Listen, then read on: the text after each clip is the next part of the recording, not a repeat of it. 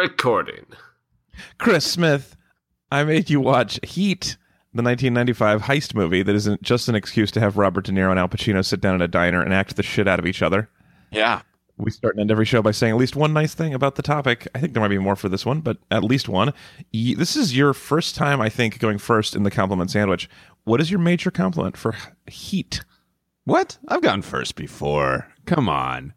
But well, not since we switched it to making the guest go first. Yeah, it's been a while. My major comment is that I love a gentleman bank robber. So we actually also just last night at a friend's birthday party watched Butch Cassidy and the Sundance Kid, and those are some also gentleman bank robbers. I would say more gentlemanly. More gentlemanly. I mean, there's a part at which Robert De Niro's robbing a bank, and he's like, "We're just after the bank's money, not your money. Your money is insured. Just everybody's, if you feel lightheaded, lean against a wall. Like he's being pretty genteel."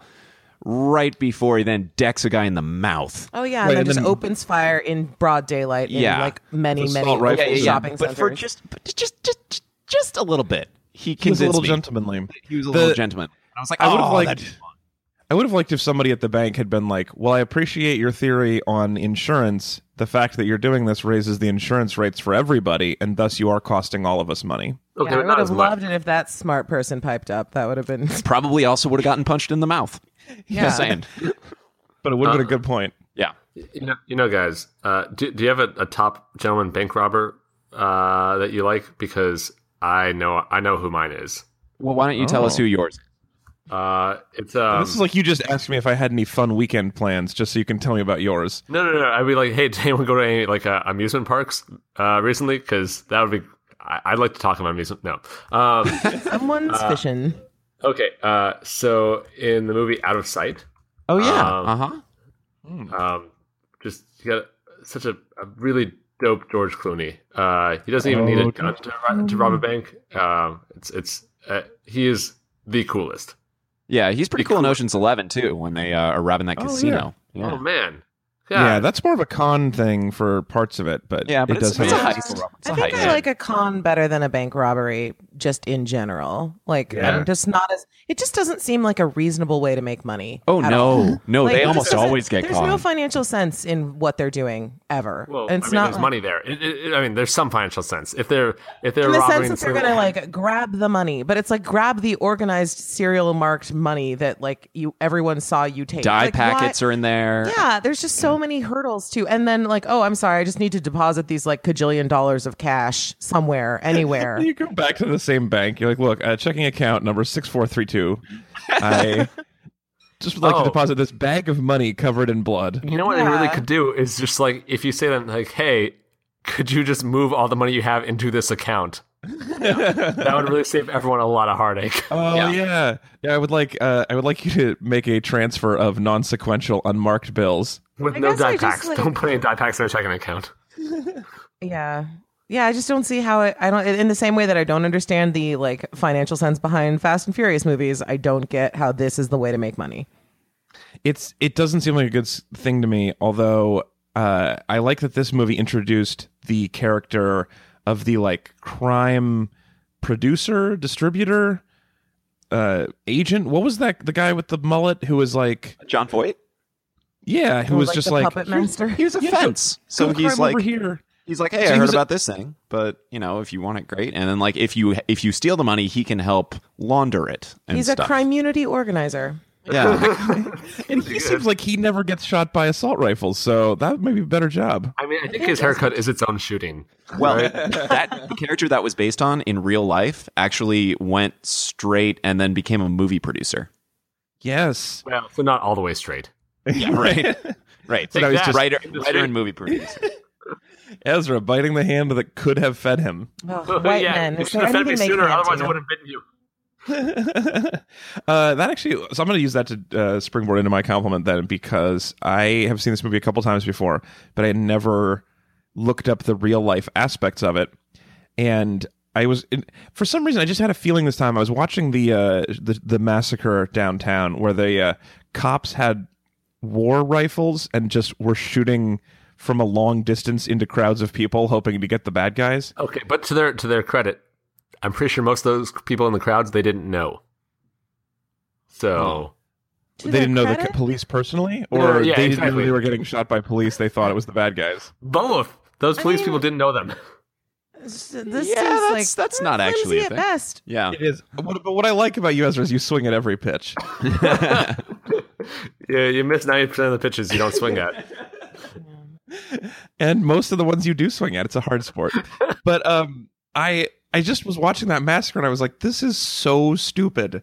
This is insane that anyone would write this into a movie, that the cops just have assault rifles and just fire back in a crowded middle of the day. Yeah. And for some reason I got this inkling. I was like, it's so dumb. I bet this is based on a real story and this part is true. And that absolutely is what happened. That Yes. sounds right. Yeah. This- No, I believe it. Because It's yeah, too why would crazy you to write made up. this up?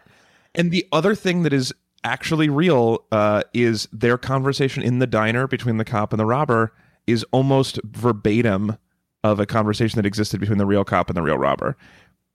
They just took the cop's transcript from his report on it later and wrote it up, and that's that dialogue. Wow. That's well, I mean, okay. I guess some people are actually living this, which flies in the face of everything I would like to believe. No, I mean my theory is that they are overrepresented in movies, but this is one that existed in the 60s. So not a Yeah. lot of people are living this, but it did happen at least once. Yeah, no, this is probably not again, I'm going to guess. Well, and the super organized crew concept of movies is just not common, and in the real story, the crew seems a lot more like, oh, we just got some shitty gangsters together to rob a bank. More like with the crew grills. from Pain and Gain. Yes, everything is more like the Pain and Gain crew than in real life than you'd want. That's a dark time for me. Yeah, what a bad movie that was. 65% more Benny Hill music playing in the background. Yeah, exactly. Tanya, speaking of crazy but true, what's your compliment? It doesn't have to be crazy but true. I just wanted a segue that sounded good. I like Amy Brenneman, so it was nice to see her face. Yeah. Yeah, I didn't. But generally, I mean, women in this movie, thumbs down. Sorry, everyone. Why did this happen? I just was not impressed with anybody's situation or the way it was handled or what. Or Al Pacino just yelling at women all the time. Yeah, Al Pacino just yelling at women. Because why not? Because that's Or about what, them when they're not there. Yeah, because they're stabilizing when you need them to be, but they're shrewish when you don't, and their needs or wants are never taken into consideration. The list goes on and on. But it's just this thing where it's just like, hey, here's some awesome guys. Why are these women keeping them from being awesome? Yeah. Exactly. Yeah. I mean, I do think that this is at least this movie is trying to talk about the toll that living a life of crime will take on your relationship. Yeah, because that was such a mysterious territory. Who knew that a life of crime was really going to be hard on a dude one time? How could you imagine? I agree with you entirely, but this was the first heist movie I've seen about work-life balance. Really? But it's not even about work-life balance because the home life never gets a voice other than oh, I don't know. And then getting slapped around and everyone's sort of I don't know, stay with him. He seems great. Once he finishes this one job, it's just this complete faith in a system that makes no actual sense where it's we're just going to do this one crazy bank robbery, shoot a bunch of people, and then you guys can just be a family. Like normal people do after they murder a bunch of people. What? Well, I mean, also, but again, to be fair, Tanya, we don't hear about all the people who kill those people and then had a happy home life because they just disappeared. We only hear about the ones that were. Yeah, those people are all living on white sand beaches indefinitely. Yeah, we don't hear about that story. I went to White Sand Beach. All right, there were a lot of murderers there. a lot of murderers and their happy families, because Lord knows that sometimes when you're stressed out from murdering people, you slap your wife, but then you never do it again. Yeah. No, it's just the once. Really, he's a good guy. He's such a good guy. Yes, sometimes he throws things at walls and screams in front of his child, but that's not a normal thing. It's nothing a lot of money that you can't put in a bank will solve. I'm beginning to think bank robbery isn't the catch-all solution that I thought it was. I mean, listen, I'm a naysayer. There is probably a lot more evidence to back up this idea that this is the perfect crime. Ezra, I really appreciate you being willing to swing at every pitch because Tanya's throwing some tough pitches right now for fun riffing. She's got the screwball and the heater working now. No, it's and really I liked tricky Al for me. Pacino's wife's haircut. It was cute. All right. Well, Ezra, that leaves you. So that was a Grab a bat. softball. I'm just going to take that last one. I'm just going to let that one go by. See where it lands. Good eye. All right, Ezra, what is your major compliment for Heat? I think this is a compliment to attention spans in the mid '90s. Jesus. Because they existed, I guess. This movie was nearly 3 hours long, and people could watch that. For a movie about getting in and out on a timer, Yeah. Yeah, sure does take a sweet time. I like the idea of someone. It's long. This thing where like you can leave anything you love within 30 seconds, and just like I think that the hardcore people in that movie are just like, you know what, I'm done. Yeah, right. There's editors who just left years ago. Yeah. And it's not like it's like every moment, it's not every frame of painting. You know, there's like, for example, the story with his daughter doesn't seem to be for any reason. Yeah, She I mean just it's cool that Natalie Portman got some early work after Leon. But I don't And know. in her defense, we were all wearing barrettes then. Right, Yes. the barrettes All were of way us. more important. No one can understand how important barrettes were. To the 1995 people. Yeah, what a thick movie. This is whew. Now, I don't know if you know, Alex, but that whole thing with the barrettes, totally taken from real life also. Well, we were trying to figure out why there's that whole story with her, and the fact that conversation in the diner is almost verbatim. Megan and I were thinking that maybe that's why they had to do the whole story with his daughters, because he talked about it in that scene, and they had to like retcon him having a daughter or stepdaughter just to get that in there. Yeah. Yeah, it could be. They're trying to show, the lack of work-life balance and how crazy he actually is. But actually, he does pretty well by Natalie Portman. Yeah. She's the only one who seems to like actually have like somebody caring about her, not her real father, and that's why she's so sad. But Yeah, because fake dads father. are the only ones that matter. It turns out if you just don't have a dad, like you're fucked, man. Well, I mean, he does, on the other hand, he does leave like the hospital to go kill a dude. Which isn't like... Yeah, there is sort of a point at which he's like, so now this is when the real work starts, and some people are going to have to go to therapy, and we're going to have to actually talk about this. Excuse me, I have to go murder some people. I'll see you. he just had another to murder time. the one person, and that person hella deserved it. Well, more people deserved it. Right? Oh, like, sure. And he's not Wait. the only one who deserved it, but I feel like if someone deserved to die in a gun battle on an airport runway, it was him. well, he was definitely cool with it, so... Yeah, he seemed fine. Yeah, he he just was wanted vibing. someone to hold his hand in that last moment. Yeah. I just needed a thumbs up. Just needs a little from the tenderness. most Yeah. Turns out all this time he just wanted someone to hold his hand while he died. Mm. What a sweet guy. Did you know the real guy was actually held at Alcatraz? Oh, yeah? The Rock? Yeah. He was Wow. held inside the rock. The Rock has such tight abs. You can't escape from him. No. This is like a serious thing. Yeah, if you're ever in San Francisco, you should totally check out the Alcatraz tour. It's pretty good. Is it? Like, I've always wanted to. I've never been able to go. Have you? No, Did you just do it recently? no, I haven't been for a while, but like I went twice with like with just friends who were touring the area, and like it was really fun both times. Like it's legit. Like I think they do a good job. All right. Adding it to the Anyway, list. that's it. If anyone ever wants to come visit me in San Francisco, I'll totally go on the Alcatraz tour with you. I will take you up on that. All right, We'll cool, post pictures on the website. You watch for that in a couple months. great. I'm in. It's fun. Tanya, thoughts? Yes? What? You want to come on the Alcatraz tour? Sure, why not? Prisons seem like a thing that makes sense too. We haven't re-examined that conceit in a long time, and that seems like the right call. I knew I could count on you. Can I wait, Tanya? Can you offer an alternate plan? Well, no, I can't, and that's why I don't bring this opinion up very often. But it also just feels like, I don't know, we've evolved our thinking on so many things, but if someone does something bad, we just put them in a house with a lot of other bad people I mean, for an arbitrary amount of time. you make a good point because, like, Go ahead. well, I was ahead. just saying, like, you make a good point because it's not like putting anyone in a house makes them a better person, right? With other people, like I think houses tend to bring out the worst in everyone.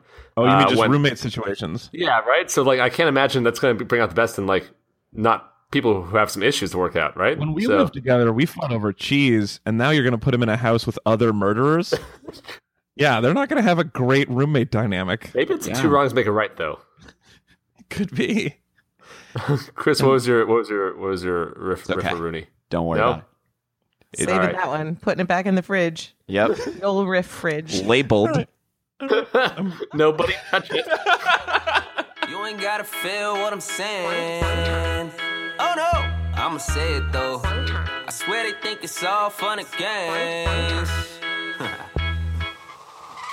Good morning, meat suits. Welcome back to Read It and Weep. We are a good podcast about highly respected but controversial movies from the 90s. We always have been and always will be. I'm your host, Alex Falcone. You can follow me on Twitter at Alex_Falcone. And I have got one heck of a panel today, you guys. Woo! I'm sure you're going to be very excited. First up, joining us in Northern California, it's Mr. Ezra Fox. Don't call me Heat. Call me Mr. Heat. What? That was a quote. Show me where it wasn't. Show me where it wasn't. Yeah, can't prove a negative. Yeah, you know, also showing Robert De Niro's teaching Al Pacino how to drive, you know? Oh, good reference. Also joining us today at the Tanya Best on Twitter in Brooklyn, New York, it's Tanya Smith. I'd speak up, but I'm a woman. Oh! Yeah, really? Not letting this go, huh? It's very real. The whole movie and all of its problems. I guess not. I mean, like I said, I agree with you entirely. I just don't know how to riff on that subject. I'll try. I'll keep on trying every time. I'll try. Ez is going to give it a valiant effort. Another 98-mile-an-hour slider right past Ezra. Getting hit in the head multiple times. You're going to need a better glove, Ez. Also joining us today, we have a very special guest. He's at C. Walter Smith on Twitter. Certainly, you've never been the third person introduced on the panel before. Yeah, also in our Brooklyn very studios. special guest. It's Mr. Chris Smith. Hey, everybody. Hey, I'm just a lonely construction supplies operator, and you seem on the up and up, Val Kilmer. I'm just going to sell you a whole bunch of shaped charges for construction. That's exactly what these are for. All you need to do is say the name of a construction company when you check out. Yep. Oh, okay. Does anyone know one? Because I Bob's don't. Demolition Tucson. Yep, Bob's Demolition in Tucson. You just say that, and they hand you explosives. Is it free? Yeah. No, it's like $800. Oh, pass. Hard pass. So we just need a few more sponsors. All right, you guys, this is episode number 377 Oh, of the show. Ooh, mommy. We've now done as many episodes as the middle three numbers that you should call if you have any information about a bank robbery in Yonkers on Thursday. It was at about 12:30. The suspect handed a note demanding money to a teller at the Westchester Bank located at 2001 Central Park Avenue in Yonkers, according to police. He then fled on foot with an as-yet undetermined amount of money, according to Yonkers police. Anyone with information on the identity of the subject should call 914-377-7725. That's 914-377-7725. For the Yonkers police, if you have any information about the bank robbery on February 2nd. Wow. You're listening to The Blotter, the one and only podcast all about local crimes and tips that you can give. But first, traffic and weather. I have when you Google numbers and you click on the news section, which I do at least once a week, you get a lot of things where they find the number I'm looking for in a phone number, and I always ignore them. But this was about a bank robbery. Yeah, it's pretty good. Seems pretty good. Mm-hmm. Smooth. Too bad those people are on a white beach right now. Speaking of, man, I can't think of any segue here. Anyway, Really? we watched From bank Heat. robberies to bank robberies? I have nothing. Speaking of the thing we're still talking about. It was a little bit I was doing about not being able to think of a segue. Anyway, we're watching Heat, you guys. Beautiful.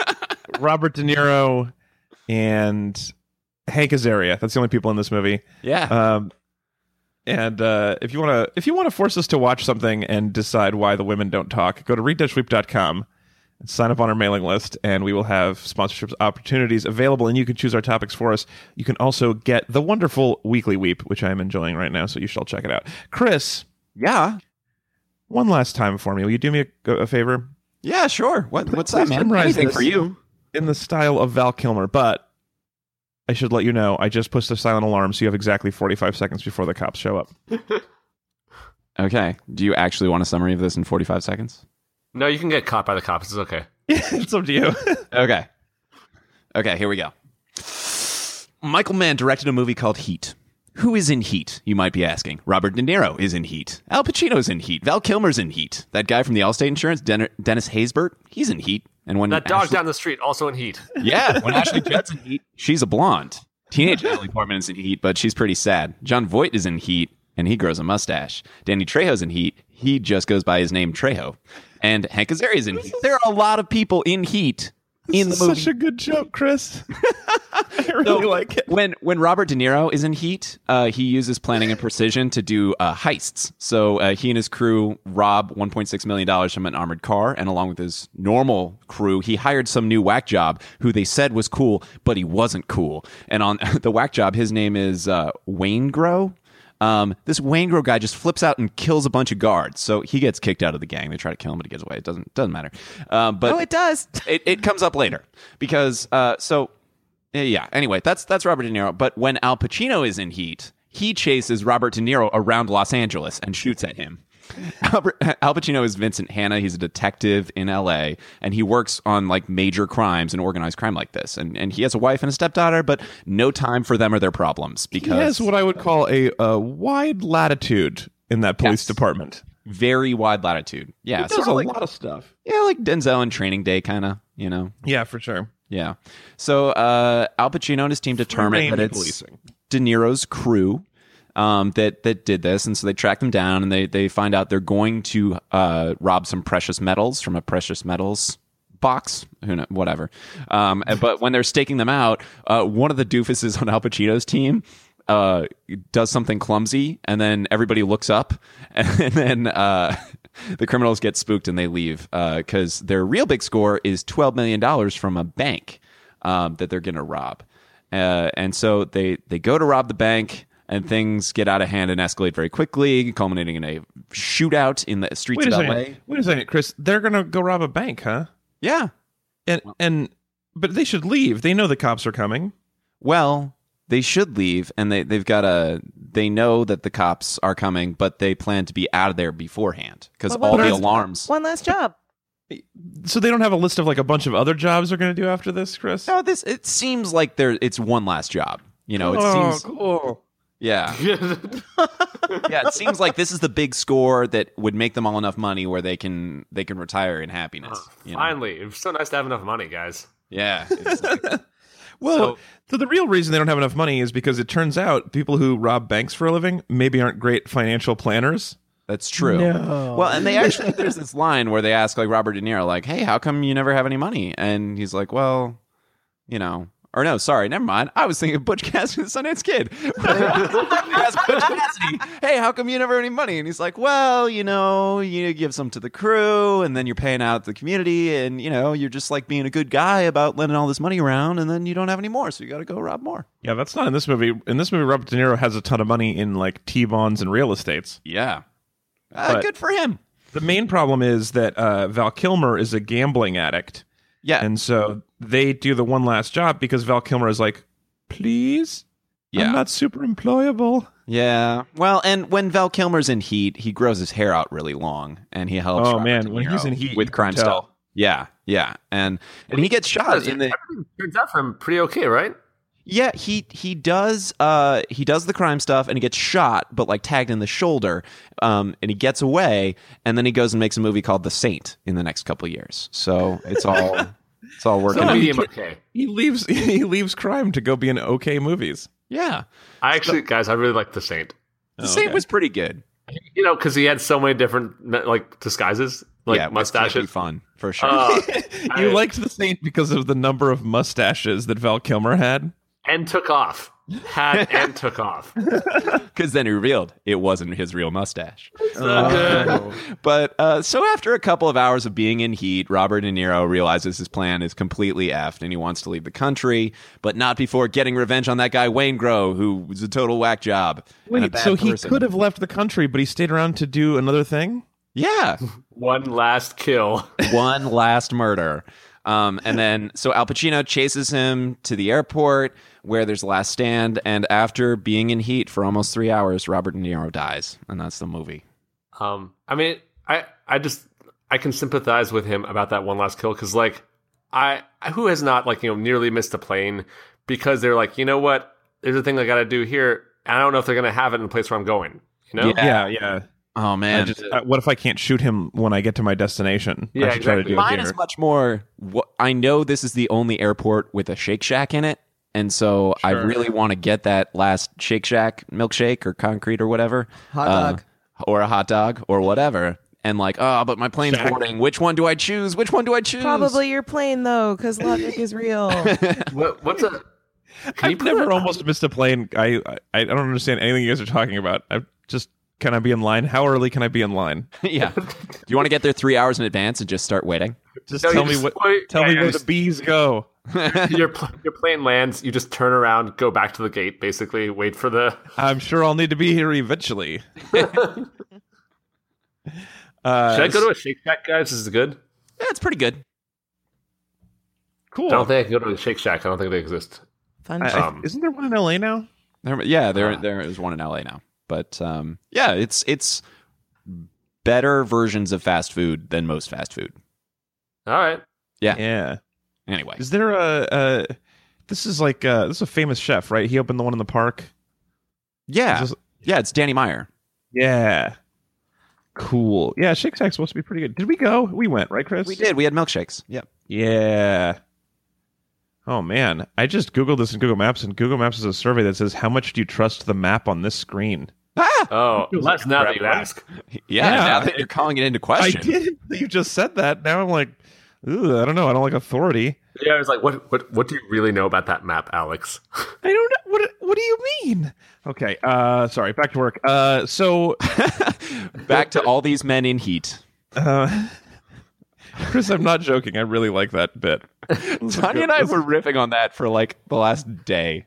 I enjoy great. it so much. I wish I had thought of it. I'm so jealous, but I'm glad you're on my team. I didn't mention, why are we watching this movie? We're watching this movie because we're going to talk about it more at the end. But Chris and Tanya, you guys are cutting back your roles on the show. Uh-huh. And so we wanted to do one last job with you. So we picked a one last job movie. Yep. We're going to talk more about the scandal that is causing you to depart in the second half of the show. So What you're accused of doing, what we have you on tape doing.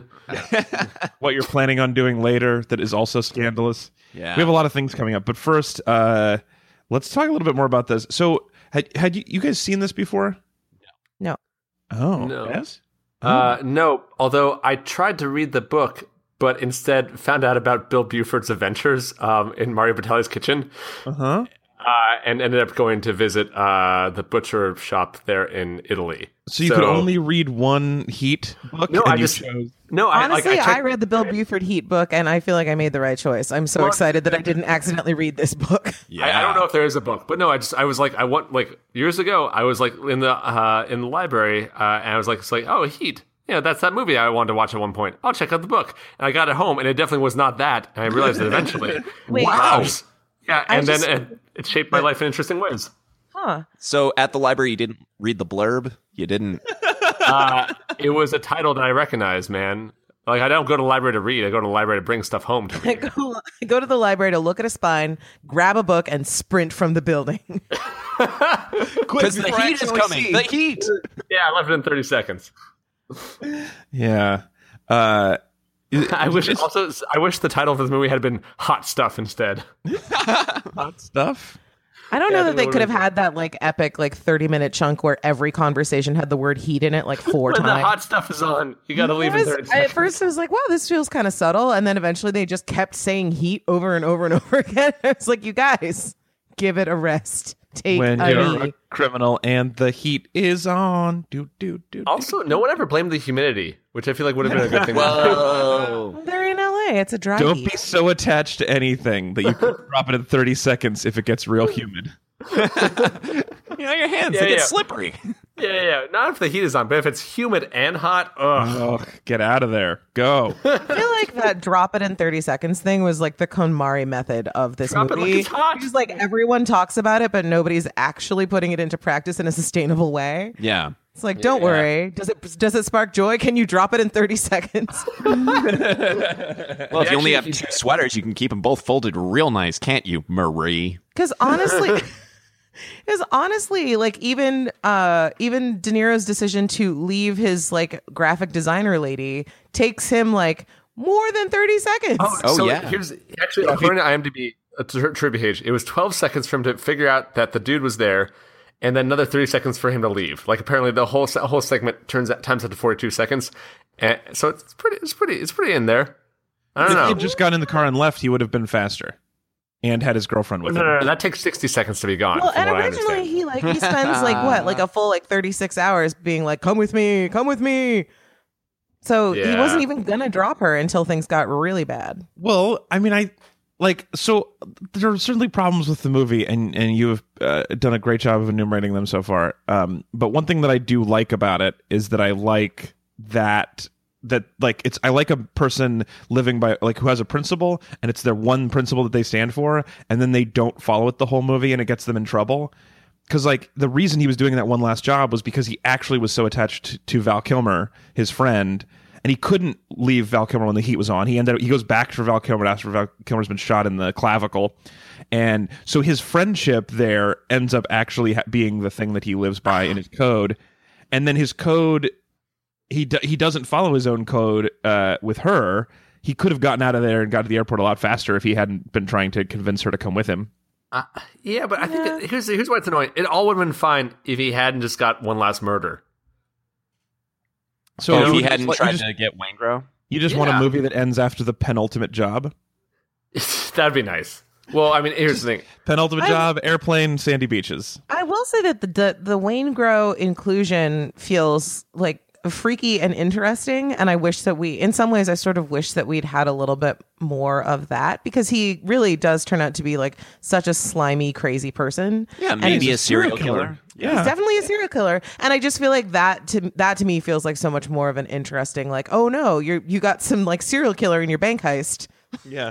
How are you going to deal with that? Like, that seems so much more crazy and compelling. It's such a weird movie, but there are just some moments of, like, I think just absolute brilliant filmmaking. Like, the first time we meet Slimy Serial Killer, we see him at a, like, drive-in. He walks to the window, like, taps his cup on the counter and is like, one more, give me another refill, and then leaves without collecting his refill. And the first time we see him, he's like emerging from a bathroom, like having taken off a shirt and like putting on a different shirt. And I immediately said to Chris, like, well, that's completely normal. And it's like long, crazy hair. Yeah. But that 2 seconds of him with the coffee cup, like being rude to service employees and then not giving a shit about the coffee because the other thing comes up. Like, we hate him so fast from some very basic stuff. Like, there's just some moments like that I thought are just such good filmmaking and are so cool. I agree that captures so much in such little time. I think that my issue was not like they had a shortage of time. It's a 3-hour movie, but right. Well, yeah, they're being economical where maybe they didn't even need to be. Yeah. How many nighttime shots of Robert De Niro staring off in the distance while he considers his plan do we need? Well, all of them. It's a 3-hour movie, so maybe 18, 20. Yeah, but I think my issue was also that we don't get to like anyone really. Like, I don't like any of these people, and I especially don't like Val Kilmer. Yeah. And for somebody that everybody seems to like risk life and limb to do nice things for, like, could have been charismatic. That would have helped. Could have said anything interesting or jokey at any point. That would have helped. But instead, he's just constantly a slime ball. And like, that's not why women risk things for men that are bad to them. Like there's a whole other dimension that should have been represented if we're going to believe that Ashley Judd is not just a colossal idiot. Yeah, it's also real unclear why the graphic designer likes main criminal. It just feels like sorry, that character name was really on the nose, wasn't it? I'm sorry, Robert De Niro and a girl who looks like it's Amy Brenneman. Minnie Driver.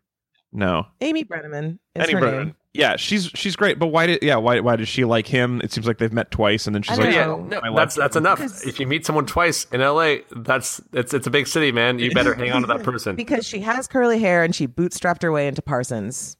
Like, I think we're supposed to believe that she doesn't like really believe in herself, and so, you know, she's taken in by this guy who like grudgingly decides to love her. They've gone on 2 dates. He told her that he's murdered people and then asked to go to New Zealand, and she's so interested in seeing where The Hobbit was filmed. She goes with him. Oh man, it'd be filming like then. Yeah, right. That's actually pretty cool. It was not filming. In You guys, 95. Elijah Wood was not in Heat. Nor has he ever been. I don't know his home life. Ian McKellen is not in Heat. Guys, that's it. I'll leave it. Sorry. Do you guys have a general love for heist movies or not so much? It sounds like maybe not so much. I really like heist movies. So I like, really like Ocean's 11. I really like basically where a team of colorful characters comes together to accomplish something seemingly impossible. And that's cool. Heat, I thought, was going to be more of a heisty movie, and it's not. I mean, the other characters who are not, I'm going to say the only colorful character is Al Pacino. Because like everybody else is just very serious and glowering, and they don't get into the mechanics. They don't get into like the, okay, here's the plan. We're going to, and then the music starts playing, and then you got to, visualize. You look at a diagram, and then someone points at a map, and then you cut to another wall of none evidence of that. stuff. Yeah, no. There's none of that. On the policing side, there's not really. On the criminal side, there's not really. Yeah, and I really would have liked more heistiness. I think there's one moment of like cops versus robbers that is incredible in this film, and that is where the criminals think they're being chased by the cops. So they go to the docks and they have this meeting about like, here's our exit routes and we're looking over here and we're looking over here. And then they leave and the cops show up and look around from that spot and are like, what are they looking at? There's nothing valuable here. And they realize the robbers were faking them out and then were watching them from a tower nearby. Yes. That scene on the docks is so clever.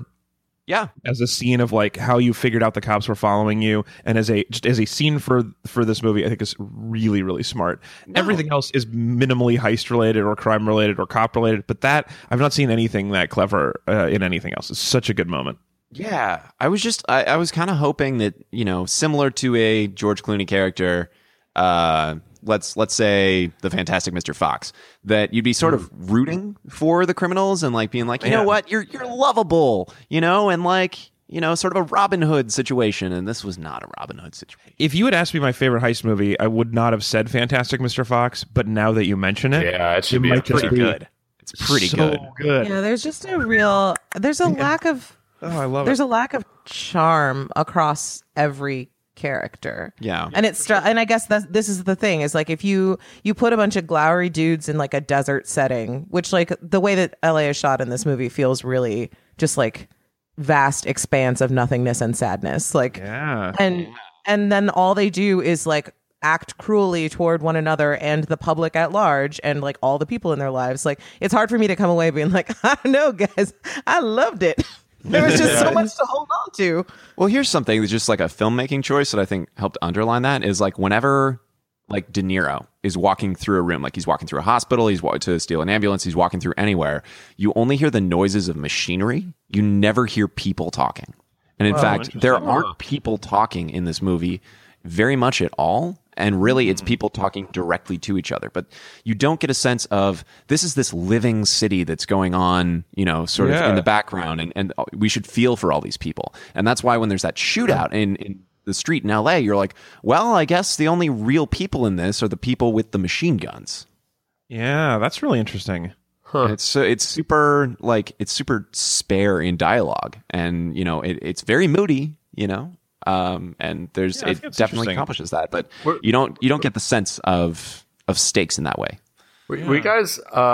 Did everyone enjoy the coffee scene at the diner? Oh yeah, this is like this is why this movie is famous. I think is this diner scene is really like a famous moment in acting. It is the most famous "We're not so different, you and I" scene. Cool. I guess the way I felt like it felt like the movie existed for that scene, basically, and they tried to throw a lot of things like on either side of it, basically, to make that happen. But I felt like there were a lot of things that happened just that felt like they could have been a different movie entirely. Like there's the whole like the family life, like Natalie Portman thing, which just felt like kind of tacked on, right? And there's like the I want to see the different movie that just focuses on Ralph, for example. Oh my God, Ralph is my favorite. Oh, I want to talk about Ralph. I was saving Ralph for my compliment, but we can talk about Ralph now. But there's like a lot of like little like bits and pieces basically to like sort of like to go around this like one moment that like they knew was like a really good thing. Maybe they weren't exactly sure how to make the movie that justified that scene. Yeah, I think that's probably fair. It's but such Michael an Mann interesting scene. sure did film at angles, which I'm a sucker for. Actually, I like it. Yeah. Yeah. There's some handsome moments in terms of just framing and just being like visually powerful for sure. The scene in the diner is like, I mean, I've seen a lot of like, we're not so different, you and I, speeches and conversations, and this is the most I've ever, like, the most I've believed it. Normally those feel real The least different. Yeah. Well, like a lot of it when it's like Sherlock and Moriarty, it's like, you guys are stupid. You're not the same. This is like not even any interesting or fun ways. But this was like, oh yeah, we both are shitty to our girlfriends, and we both are alienating to everybody we've ever met, and we both are so obsessed with this job that we don't know how to deal with real people, and we both have this code that we live by that's going to cause us trouble in the end. Like I thought that conversation, and we both have creepy dreams. I don't know. I thought that, and it's because that was a real conversation between these two real sociopaths. I thought that was actually like, that was so interesting. Not to mention Robert De Niro and Al Pacino just acting the shit out of each other. Yeah. Oh. Yeah. That's I mean, don't watch the movie. Watch that, and then the line where he says the thing about leaving in 30 seconds. Yeah. Skip the rest of it.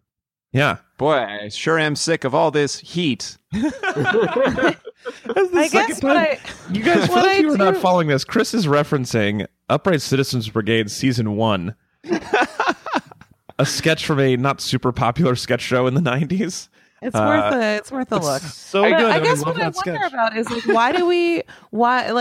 and I'm genuinely curious, like, what is it about these men that we care about so much? Like, do we see ourselves in these dudes that have all these problems? Like, is that why, like, them having this conversation where they're like, we're the same, it's like, oh my God, they're the same. Like, what is so exciting about that? It's like you are causing a lot of people a lot of difficulty, and you're like not actually good at your jobs. What is that? There's like there's obviously like an age-old archetypal thing of cops and robbers and whether or not they're the same. Like good guys and bad guys and how different they are this is a trope in society forever, and I think this is an interesting version of that. I also think it is. I am fascinated by people who are super dedicated to their jobs to the detriment of everything else, and they're not like. They have problems with the way they do their jobs, but they're both very good at their jobs, relatively speaking. Compared to other people who rob things, they are real good at it. And I for also the amount that they get caught and murdered, it seems like we're supposed to. We're seeing their last big fuck up that kills every member of their crew, which doesn't feel like a way to be like nailing that job though. But the only reason that their job.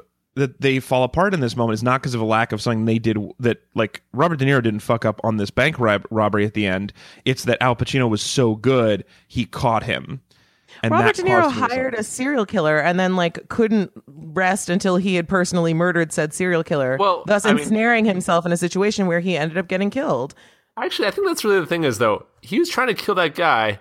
He should have done that way earlier, right? That's right. The real mess. He tried. No, he tried. He tried, that's very bad luck at the diner. Oh, okay, but then he let that one. He let that that Chekhov serial killer. He let that go on until the third act. So that was the real issue. I know, like one in-person interview really could have nipped this in the bud because you would have been like, "Oh, you've got crazy eyes. We can't hire you." It's really an HR problem, right? It's not. Like, I know you came through a reference, but like, who else can we talk to about your record? Because this seems impossible. They're all dead. That's one of the things about this that is always interesting about a super crew is that it's so hard to get a reliable crew. Yeah. It's almost like you're doing something illegal. Yeah. Well, no, I think it's literally, man, if you want to be criminals, just really invest in your people, I think is what it is. Yeah. I mean, really aren't all problems HR problems? Yes, absolutely. Spoken like a person who's taken HR training. Something. It is an HR problem. You guys. Give you free lunch. But one of the reasons why this crew was so successful is like, we've all been working together a really long time and we're all very tight and we all trust each other. And for some reason, unnamed reason, they brought in serial killer to be an extra dude. He doesn't even do that much. Like, he's not driving anything. He's keeping an eye on people that other people are also keeping an eye on. Crowd control is a really important part of a large-scale robbery.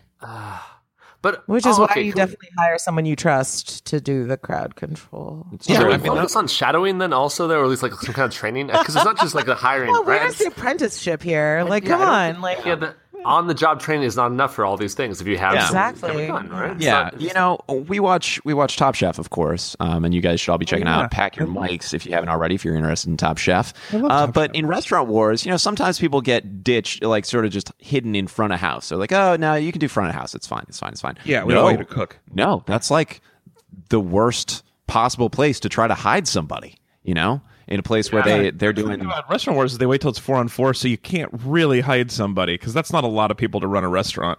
Yeah, it's If it was not 8-on-8, you could bury 2 people, but 4-on-4, Yeah, no. Turns John's out, going to have a role no matter what you do. Ugh.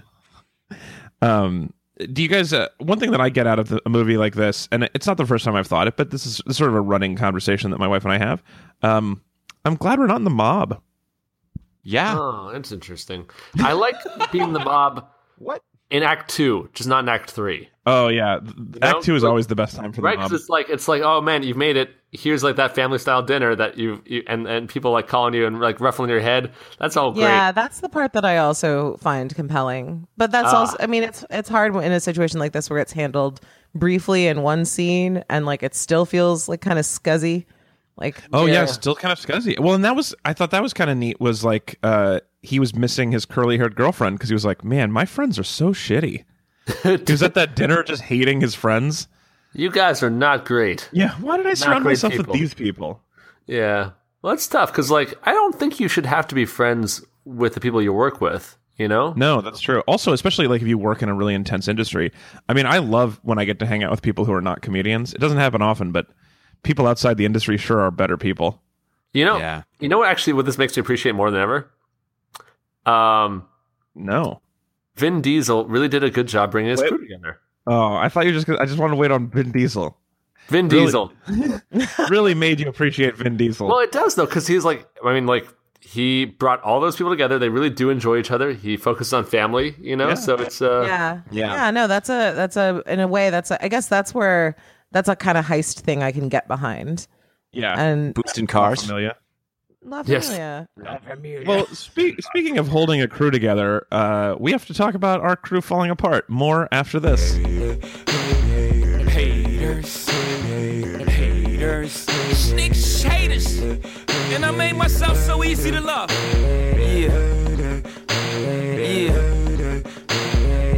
How much they hate it. All right, so it is time now for a lightning bonus round. Oh, we don't have an ad? No. wait. Come on today. Yes, we do. What? No, we don't. Wide power. No, we don't have time for an ad, and I want to do this thing instead. Oh, Okay, you cool. said it was time for wide power. Well, for this week, did I tell you that? Well, no, you just said when there was no ad, you said I finally get to it. Oh, yeah. We've been skipping the ad the last couple weeks just because of time issues, and we've been going super long anyway. And All right. But yeah, someday we'll do your wide power ad. Chris and Tanya, did he tell you about wide power? No, and I'm okay with it. It's instead of what if someone joined the KKK because of they really liked wide things and just were misunderstood about what the KKK was all about. So this whole time they rose the ranks of the KKK, but they thought they were supporting wide power instead of white power. And It's sort of then a they have body root- positivity thing. And then they have but wide things in general. Everything that's wide they love. And then just a rude awakening when they find out that everyone's actually racist. So that's an ad that you guys can look forward to later. I'm just or not do good another enough at ad. comedy to get in there. Sorry, guys. Uh, I have so- personal failing. So lightning bonus round. So this week we have 2 lightning bonus questions. The first one is I asked our listeners to speculate on the scandal that is causing Chris and Tanya to step down from their role as regular hosts of the show. And we have some good... Well, first of all, mostly people just sent us all the crying gifts. Oh, yeah. And sorry, guys. It was very sweet of you to write in, though. Yeah, It was. yeah, we did appreciate it. It was very touching. I did... It almost like helped raise my appreciation of just how many good crying gifts there are on the internet. Yeah. Because, man, they kept coming, and it was heart-wrenching. Yeah, but let's get some theories. Let's get some scandals. At Naslacker says Tanya was revealed as the actual ghostwriter of Unwrap My Heart. I'm here to say that's definitely not true. It's not true. Tanya helped. Tanya definitely helped. I did an editorial pass. That is accurate, but I certainly ghost wrote none of it. That would be a scandal, though. Rhiannon, who sent us like most of the crying gifts, said they were just too good, and they had to leave the game before they would destroy it for everybody else. They made people too happy, and it was ruining people's lives to hear them every day, so they had to peace out. Yeah. I don't know if that's so much as overstating us a little bit, probably. Listen, it's a weekly show. I feel like you just took it's like the way we do compliments sometimes. You just took a thing that you wanted to say and then flipped it. Like you were going to say that appreciate and made it about scandal. And it is really lovely. And it's been really lovely to like be in touch with everybody on Twitter. And I that's something that I've always really enjoyed about being part of the show. And I don't continue. know. You'll still have Twitter. I'll still. I'm not. Turns out I'm not dying. I'm just not going to be on the show as much. Down from the internet. Yeah, no, not doing that. Can't do that right now. At So Many Bees says, I actually had a dream the other night that they left forever due to some sort of vague feud. I'm glad that's not the case, but I'm concerned that I've started dreaming about podcasts. Yeah. Nothing personal, So Many Bees, but do you know you can like fly and have sex with strangers in your dreams? Like, this is a real boring choice you're making. Well, if you can remember it's a dream. That's the tricky bit. Or how much I accidentally dream about work, I would like to say that, yes, those things do happen in dreams sometimes, but control over those things is tough to get. Yeah, that's true. But when you're working, are you flying and having sex with strangers? No, I'm usually just getting in trouble. Oh, no. At Tim Mirandasaurus says, the green room photos with Paul F. Tompkins. Oh, by the way, I posted the photo of us from Bumbershoot a couple years ago. Yeah. And Tim says, the green room photos from Paul F. Tompkins from later in that day finally surface. I don't know how that would be a huge scandal. It'd be more like, oh, Paul was super nice. Yeah, and he then was a nice guy. We got kicked out of that green room because we were regional talent and we weren't allowed to eat those tacos. We ate those But tacos. we ate them. We'd already eaten some. Couldn't give them back. One last taco job. As a rule follower, I was not part of that. Well, we didn't steal them. We were told that those tacos were for us. And then after we got the tacos, they were like, this is for national talent and you are regional talent. You need to go. I mean, it was really upsetting. This is one of the things I'm the most angry about that's ever happened in my life. Yeah, you really held on to this one. Yeah, I was going to say you have in a way that I have no comment. We spent a lot of time and money and effort getting to be there for you to be like, these tacos are too good for you. It was just so shitty. As a person who's been told that a certain bathroom is for models and had to respect that decision, I can't even argue with this. Like, some people have shitty jobs that involve telling people they can't be at certain places and eat certain things. That's just what happens sometimes. Also, you know what? Those tacos weren't the best tacos. So no, they were not even that good. Well, right, the national talent was disappointed. Yeah, for sure. But before we got kicked out, we met Paul Tompkins. It was very nice. He was on the phone before and then after. Yep. At Pulper did says no. However, how will I ever be able to continue my one-sided fantasy friendship with them? Which I like. Not a scandal, but I like the idea of like a fantasy friendship league where you're picking people that you're fake friends with that are famous, and then like depending on how they do as friends, you get points, and you're like, I have a better friend group than you.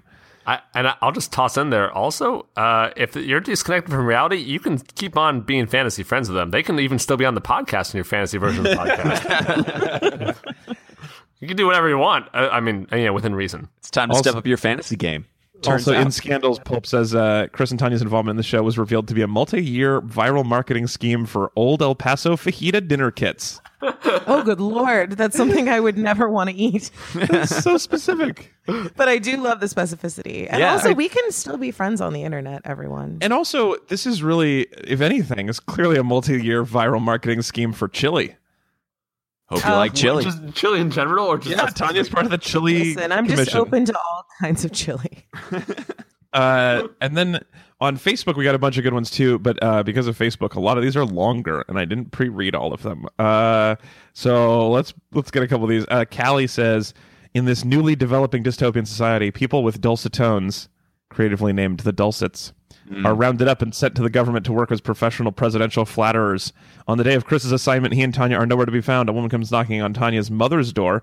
It's Tanya's mother's former culturally oblivious coworker. This is based on a reference, by the way, Tanya, to the story you told where your mom's coworker didn't think you and her were related because she was white. Oh, yeah. I remember this.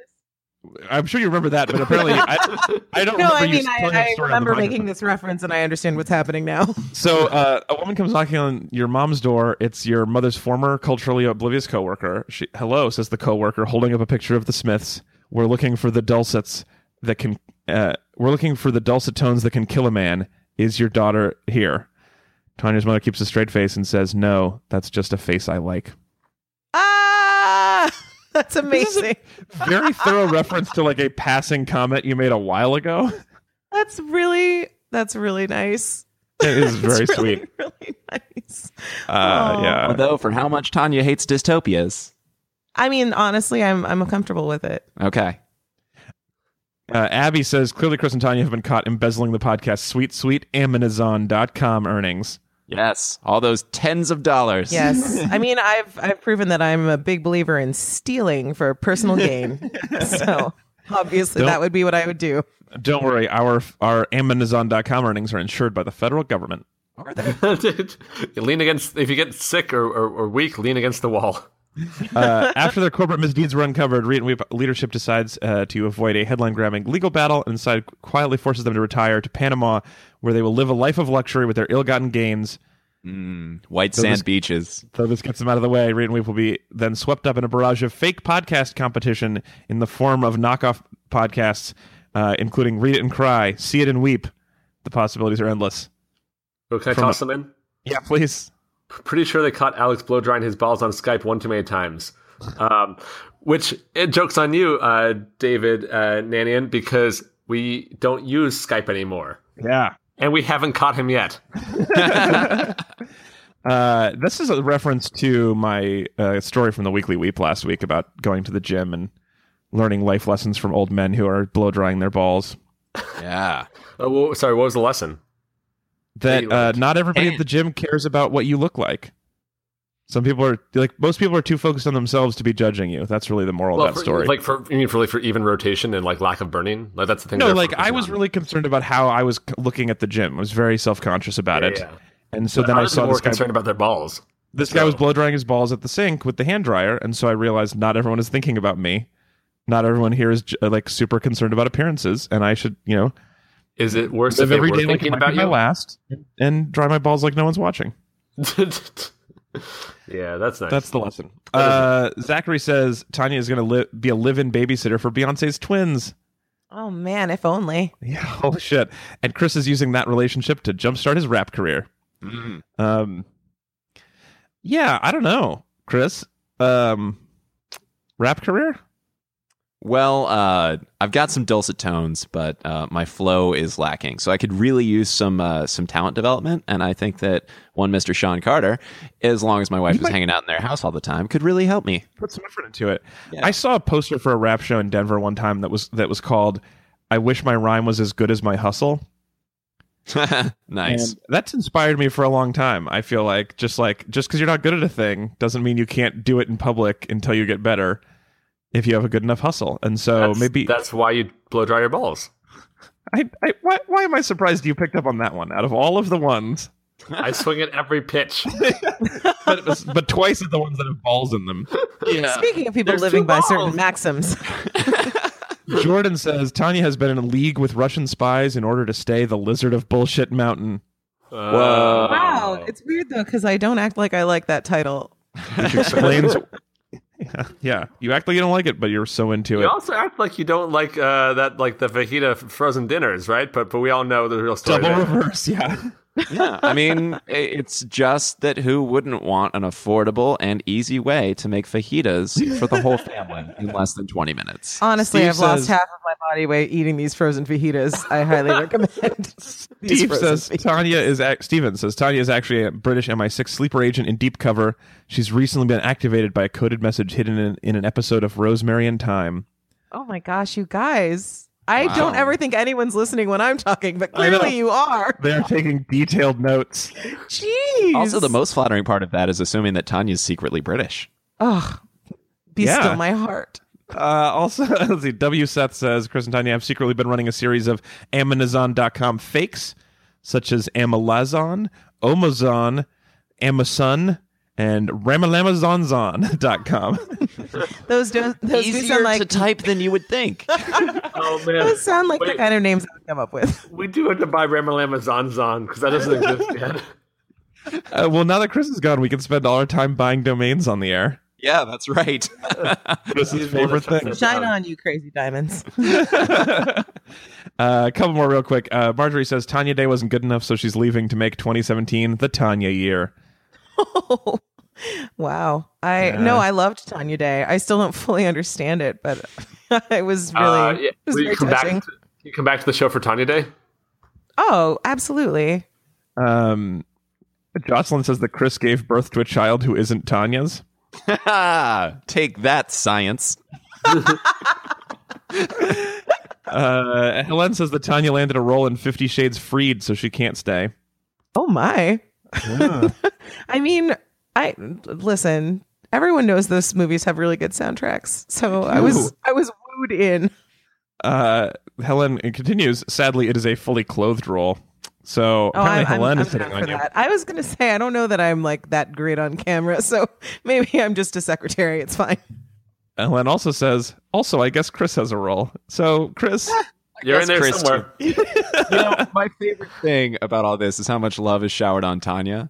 And absolutely That's no one's deservingly favorite so. thing. No, absolutely deservingly so. And like, I'm thrilled now, like for our listeners, they won't be confused who's talking. Because like, is that Chris or Ez? Oh, well, now they will, know. because now there's more guests and they don't know who they are. So Ezra or this guy I haven't heard before. I don't know. They sound the same. And Chris, I know there is definitely a lot of love showered on Tanya, and deservingly so. But also, a lot of these are about your dulcet tones. I mean, you are. These are like, I don't know if we're not about equitability, but you are also beloved, and none of these are on us because Ez and I are staying. So can we fake our deaths, Alex, so we can get like the Huck Finn, Tom Sawyer? I just want to hear what people tweet about me after I die. I'd like. No, it's not a good enough reason for me to go on Twitter. Never mind. Out. Robin says this is the darkest timeline. Yeah. Oh, Robin. And Caitlin says Chris lost all the nudes he had of Alex. Yeah, I can no longer blackmail you. It feels weird that you're blackmailing me into the show that I made you do that you never really liked. That was the cover story. Yeah. Anyway, so that's lightning bonus round. Thank you guys for playing the scandal game. Bonus round. Question number 2, real talk. What are your actual non-scandal plans, you guys? Ooh. So, like, what's happening? You know, I obviously, like, Ez and I seem a little more cavalier about this than the audience has been this week, and that's because we knew for a while. So we've had a lot of time to have this, gone through the range of emotions, guys. So yeah, in a I don't know, I guess 1 to 3 months, everyone will feel numb like we do. Yeah, exactly. You'll be able to just roll with the punches. I cried when I found out, but that was months ago. Aww. So sorry, buddy. That's totally okay. It has been like talking to you guys every week has been one of my favorite things in my life. So I'm sad to see you go, but I also realize you are adults who are not trying to make a living in the podcast game. So tell us what's going on. Let's see. Part of it is just that I am working more. My real life job has taken more of my time than my previous real life job. And so, like, right after this show, I'm going to go work again for a couple hours. Chris, so you're saying that you're retiring to spend less time with your family? Yeah, basically. that old chestnut. Yeah. It feels good. Like, I think, it's about time because everyone always says after they die, I wish I had worked more. Yeah, exactly. Yeah, I wish I had worked more. I wish I had spent less time with those who care about me. On the plus side, everything that's bad that we watch or read from here on out, you will have dodged those bullets. That's also a thing. Is like it's not necessarily the time talking that is the biggest time suck of this. It's all the time. No. Yeah, it's the consumption time. Yeah. Yeah. Significant. Yeah. So part of it is just kind of getting a little bit more work-life balance and feeling less rushed, and hopefully making time for There's more one thing cool we've stuff learned today, Chris. It's that you don't need more work-life balance. Just die in an airport with us. Oh, okay. No, when you put it like that. It's like nearby the airport. Yeah, it's like near an airfield. Die at an airfield is what I meant to say. Yeah. Here's the question though. What is there something you guys are gonna look forward to consuming now that you won't have to consume shit? Oh, interesting. Frankly, like I think this will be the first year that I try to watch all like the Oscar nom movies before the Oscars. Have you Because I'll started? have time? Nope. But now, like, after this, I'll start having time again. So, yeah. Well, That's part of it. I mean, I'm trying to do more talking in front of people as a thing this giving year. some live presentations in the New York area. Yeah. So I'm doing one in February and one in March, which is cool. And can you let me know the details so I can post about it? Sure. Yeah. I won't be. I just want to be respectful of the window in which people like to market their own things, and since they're being kind enough to invite me to be part of it, I don't want to jump the gun. But yeah, so things like that are sort of something that I'm trying to put more time toward this year for sure. Awesome. So it's something I really enjoy. Yeah, that's awesome. So no real drama, just like stuff going on in your lives. Yeah, we're all still friends, you guys. Yeah, absolutely. Well, I mean, not actually in practice, but like theoretically, we will continue to be friends. That's fun. That's good. This is a good time to say that. Wow, bombshell dropped. No, I'm sure we'll still be friends. I just won't. I won't be able to tell. I mean, here's the thing: we just might have to put some work into actually being friends. I don't have time. I've got all these shitty movies to watch. Okay, can I just give you like a task where it's just be a friend once a week? Can we just do that? Just like once a week, we'll just say like, hey, it could just be a text message. We'll have like a chain, and we could just say, hey. Oh, group texting is so bad, but I do it for you guys. Yeah, it's because you're on Android and we're all on Apple, Yeah, so not they don't technically talk well. bad. It's bad because it's like when my whole family is on a group text, and then someone has to say something not helpful, and then everyone else has to respond to that, and it just takes a while. Yeah, you guys ever try to guys eat right brunch on a weekend where people are like, "Hey, you want to pick a spot?" And then Oh yeah. Oh, that is. This is unfortunate because I feel like I am strongest via text message. Like that might be when I say like the best stuff I ever say. I feel like the most charming I've ever been is when I used to instant message in high school. I was so charming over IM. I totally get what you're saying, Tanya. Yeah, it's It's my jam. Everything that I do in person is less. If there was a way that I could just be like IMing you guys this podcast, people would like it so much more. Okay, guys, I just started our group text chain. It exists now. Okay. Oh boy, this is something that I think everyone is really excited to know exists and never be able to participate in. I think they should know, because I do feel like one of the big main draws to the show up till now has been listening to friends hang out. And in the future, it's just going to have to be listening to me talk about movies. And so if you don't like that as much, I know we're going to lose some people. You're still friends with Ezra, and you are you have your friends on the show. And I was going to say, you're still bringing people on the show that you are friends with. Yeah, IRL. that is true. But you just can't bring enemies onto the show anymore. That's really the thing. Yeah, you got to stop doing that. That is very tense and scary for everyone. Yeah, that was a mistake. Keep Steve Bannon off. Ezra's texting the group pictures of brunch, in case you guys are wondering what's happening. Wow, it's weird because that's not like a thing Chris loves. Brunch this group text is off to a rocky start, you guys. I had a whole screed about this on a Weekly Weep last year, how I think brunch is overrated. Not that it's bad, just overrated. That's all. I think it's just rated.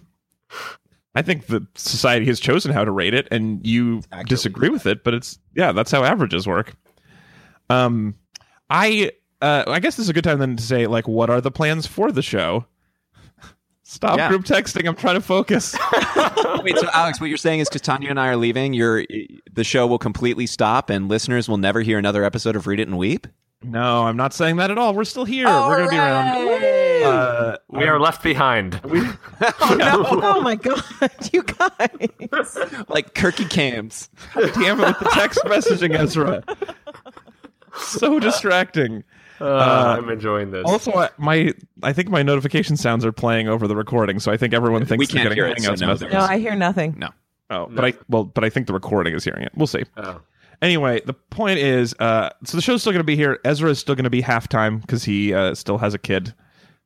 Still? It's not like Chris and Tanya aren't taking the kid with them. Oh man, that'd be great for just for like a couple hours. Yeah, not forever, but Oh man, if we lived in the same place, I would be all We'd up on that. yeah. Yeah, he's so rad. At a certain point, guys, like that becomes like worthwhile to get me for me to get you guys out here because like just Hey, we still Caleb for like a couple of hours. Yeah, man. Yeah.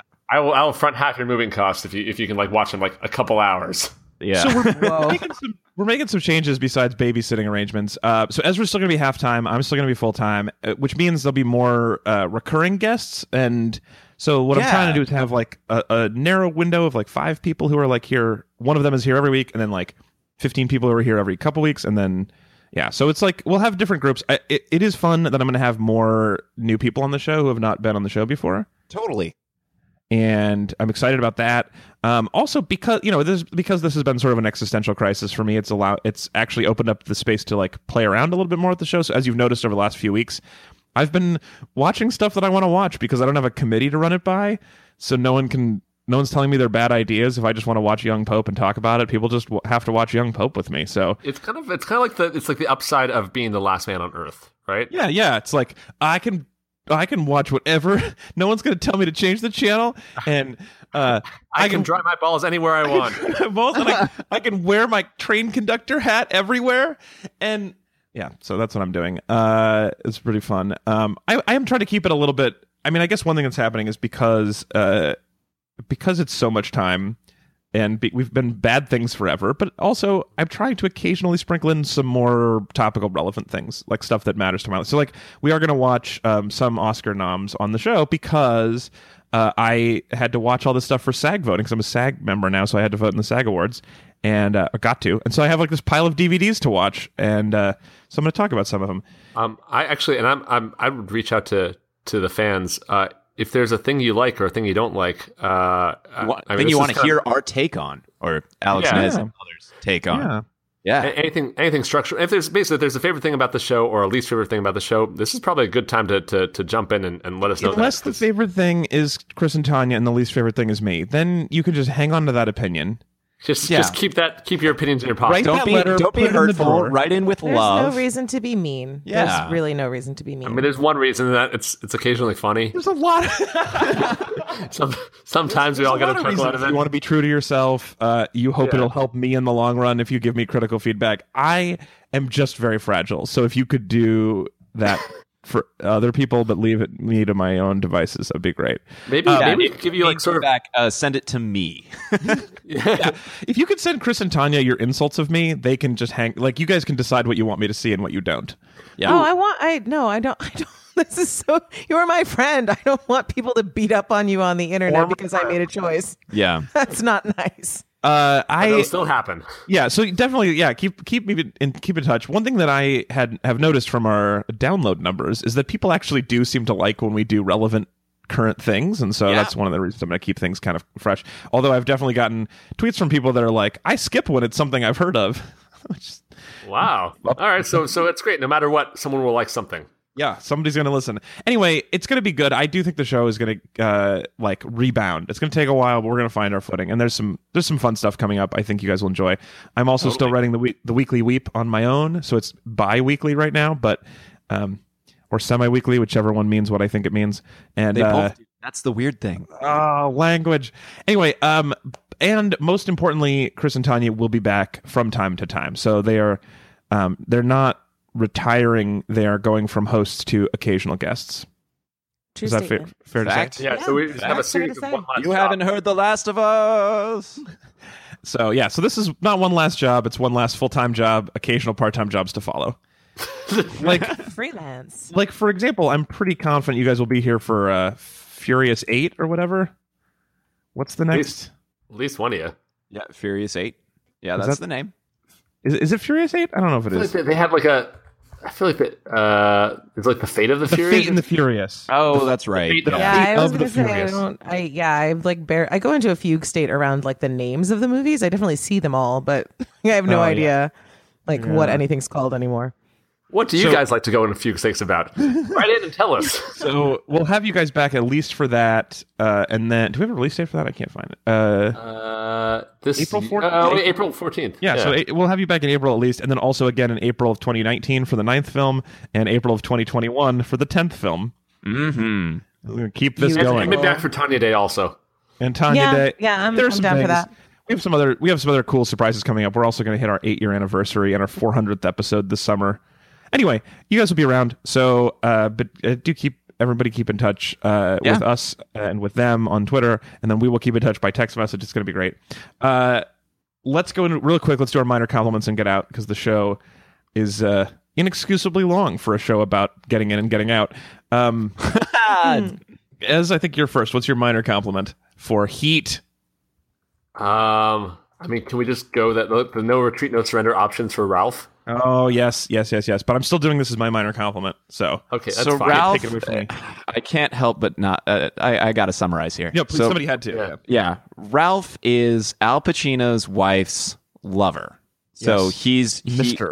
She is cheating on Al Pacino with Ralph, and Ralph is just at the house one day when Al Pacino shows up, and like the wife just doesn't care. She's like, "Yeah, this is my friend Ralph. What's up?" And then Al Pacino's like, "Cool, you can fuck my wife, but don't watch my color television."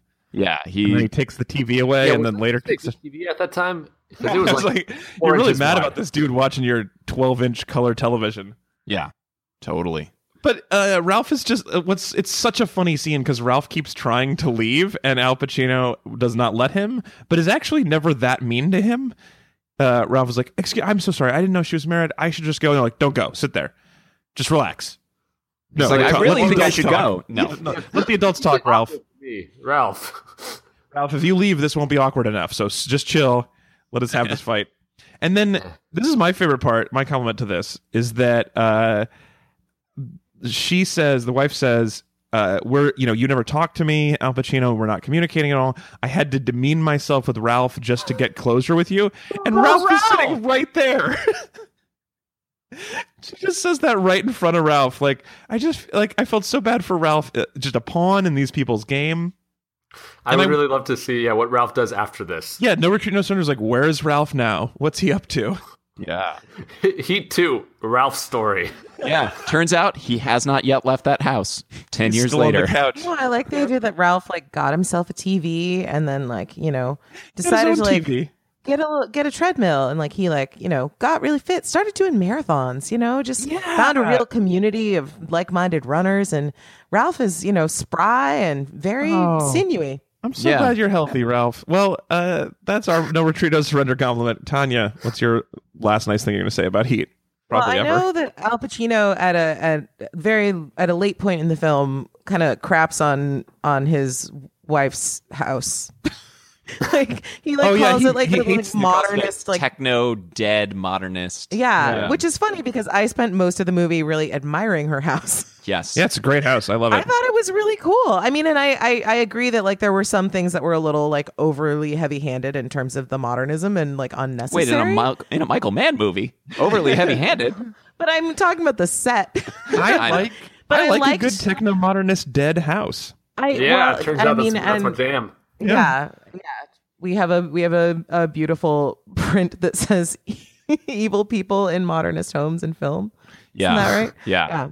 So yeah, I'm a big believer in, evil people in modernist homes. But I really liked especially the kitchen, that she had this portrait up on the wall that wasn't framed, felt like maybe Natalie Portman's character created it or something. And I just I liked the way that the house looked like it was laid out, and a lot of the furniture spoke to me. I don't know, it just seemed like a really beautiful space. So I was a little sad that in addition to, I don't know, yelling at Ralph, who really didn't do that much wrong, he also was like, this house is terrible.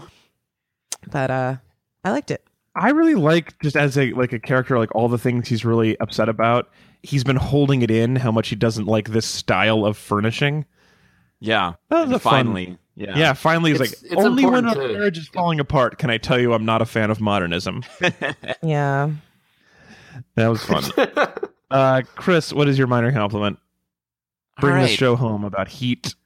Yeah. So my compliment is for all the policemen in Heat, and that they were Al Pacino aside, they seemed pretty competent at their jobs. At least, like, sometimes in a heist movie, the cops are really portrayed as like dumb, sort of like guard dog like people who will just run at the nearest distraction or whatever. And these guys, they know their way around. There's clumsy doofus who does ruin the other thing, but they are pretty good at following up on leads. They're pretty good at tracking down these criminals who are supposed to be, good at their jobs. And so I like it when competent professionals are shown on screen almost as a rule. But these ones were part of that, and I enjoyed it. I love competency porn. I'm a fan. And they did do some good policing. They did some real dumb, careless, reckless, dangerous shit. Yes. They also did some decent... Yeah, like when they weren't shooting automatic weapons into crowds of people. Who they didn't know. That is never a defense. You can't I'm sorry. prove You've that. got to stop saying that. What I love about that is it's so not what you believe in life. But you're sticking to it because you commit. You swung at the pitch once, you're swinging at it again. Yeah, that's why she's got my number. Keep it up, Ez.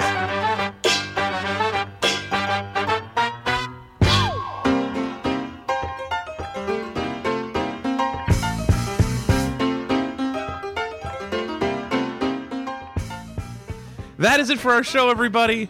Thank you so much for joining us. We're going to be back again next week. Next week, we're talking about 50 Shades Darker. Hey, Chris. Damn. Hey. Are you sad to miss that? Nope. Am I going to listen to the soundtrack? Probably. Yeah, it'll probably be decent. Man, I'm not excited about this movie, but I feel like we have to, so we're going to do that. And the people who skip relevant things can skip this one too, or they can listen because we're sad, whatever you like out of it. Yeah, as a sneak preview, this is the one where she gets creepily groped in an elevator while other people are in the elevator, and Charlie Tango dies. Oh, I forgot. Yeah. Yeah, you're welcome. Summary over. Oh, I'm so sad about this movie. But we have a really exciting panel. I'm really excited for you guys to hear what they have to say about it. It's going to be really fun. So join us again for that. And also, I do want one more time mention that the Weekly Weep still exists. You can get it by signing up on the mailing list, readersweep.com. Also, I'm putting them up on Medium at Weekly Weep, I think? I don't remember how. Yeah, at the Weekly Weep with hyphens. Anyway, the dash Weekly. Our listeners use Google. It's fine. Yeah, just Google it. But if you just Google the Weekly Weep, you'll find it on Medium. And I'm putting some medium form writing, not quite long form, but I'm just putting up some writing there, including this week my new segment Here, Let Me Ruin That For You, where I tell you about the giant island of garbage in the Pacific Ocean that turns out not to exist. There you go. Turns out that thing everyone's talking about the giant Pacific Ocean island of garbage, total horseshit. And so you don't have to worry about it anymore. I'm not sure that's what I took away from that, but okay. There is a higher concentration of dissolved plastic particles in certain portions of the ocean, but there is not an island of garbage you can walk across. You could swim in the island of garbage and not notice that there's anything different. To read more about that, check out the Weekly Weep. Thanks, Chris. You sure know how to do a plug. That's it. And also, please, you can go to Amazon.com for all your purchases if you want to funnel money away from Amazon and towards whatever creepy pyramid scheme Chris and Tanya are building in their absence. Might be a creepy pyramid. And keep... Oh man, this is our scheme, our creepy pyramid scheme to build creepy pyramids everywhere. Well, that's well named. Listen, we're good at titles. Hey, guys, I just discovered something pretty interesting. Yeah. Okay. There's a movie called Ezra that's coming out. Oh. It doesn't look great. It's a Indian Malayalam horror thriller, which doesn't seem the kind of thing that I would want my name attached to. But they didn't ask me. They didn't ask. You can sue. It's just like how you're not allowed to say Olympics out loud. Oh shit!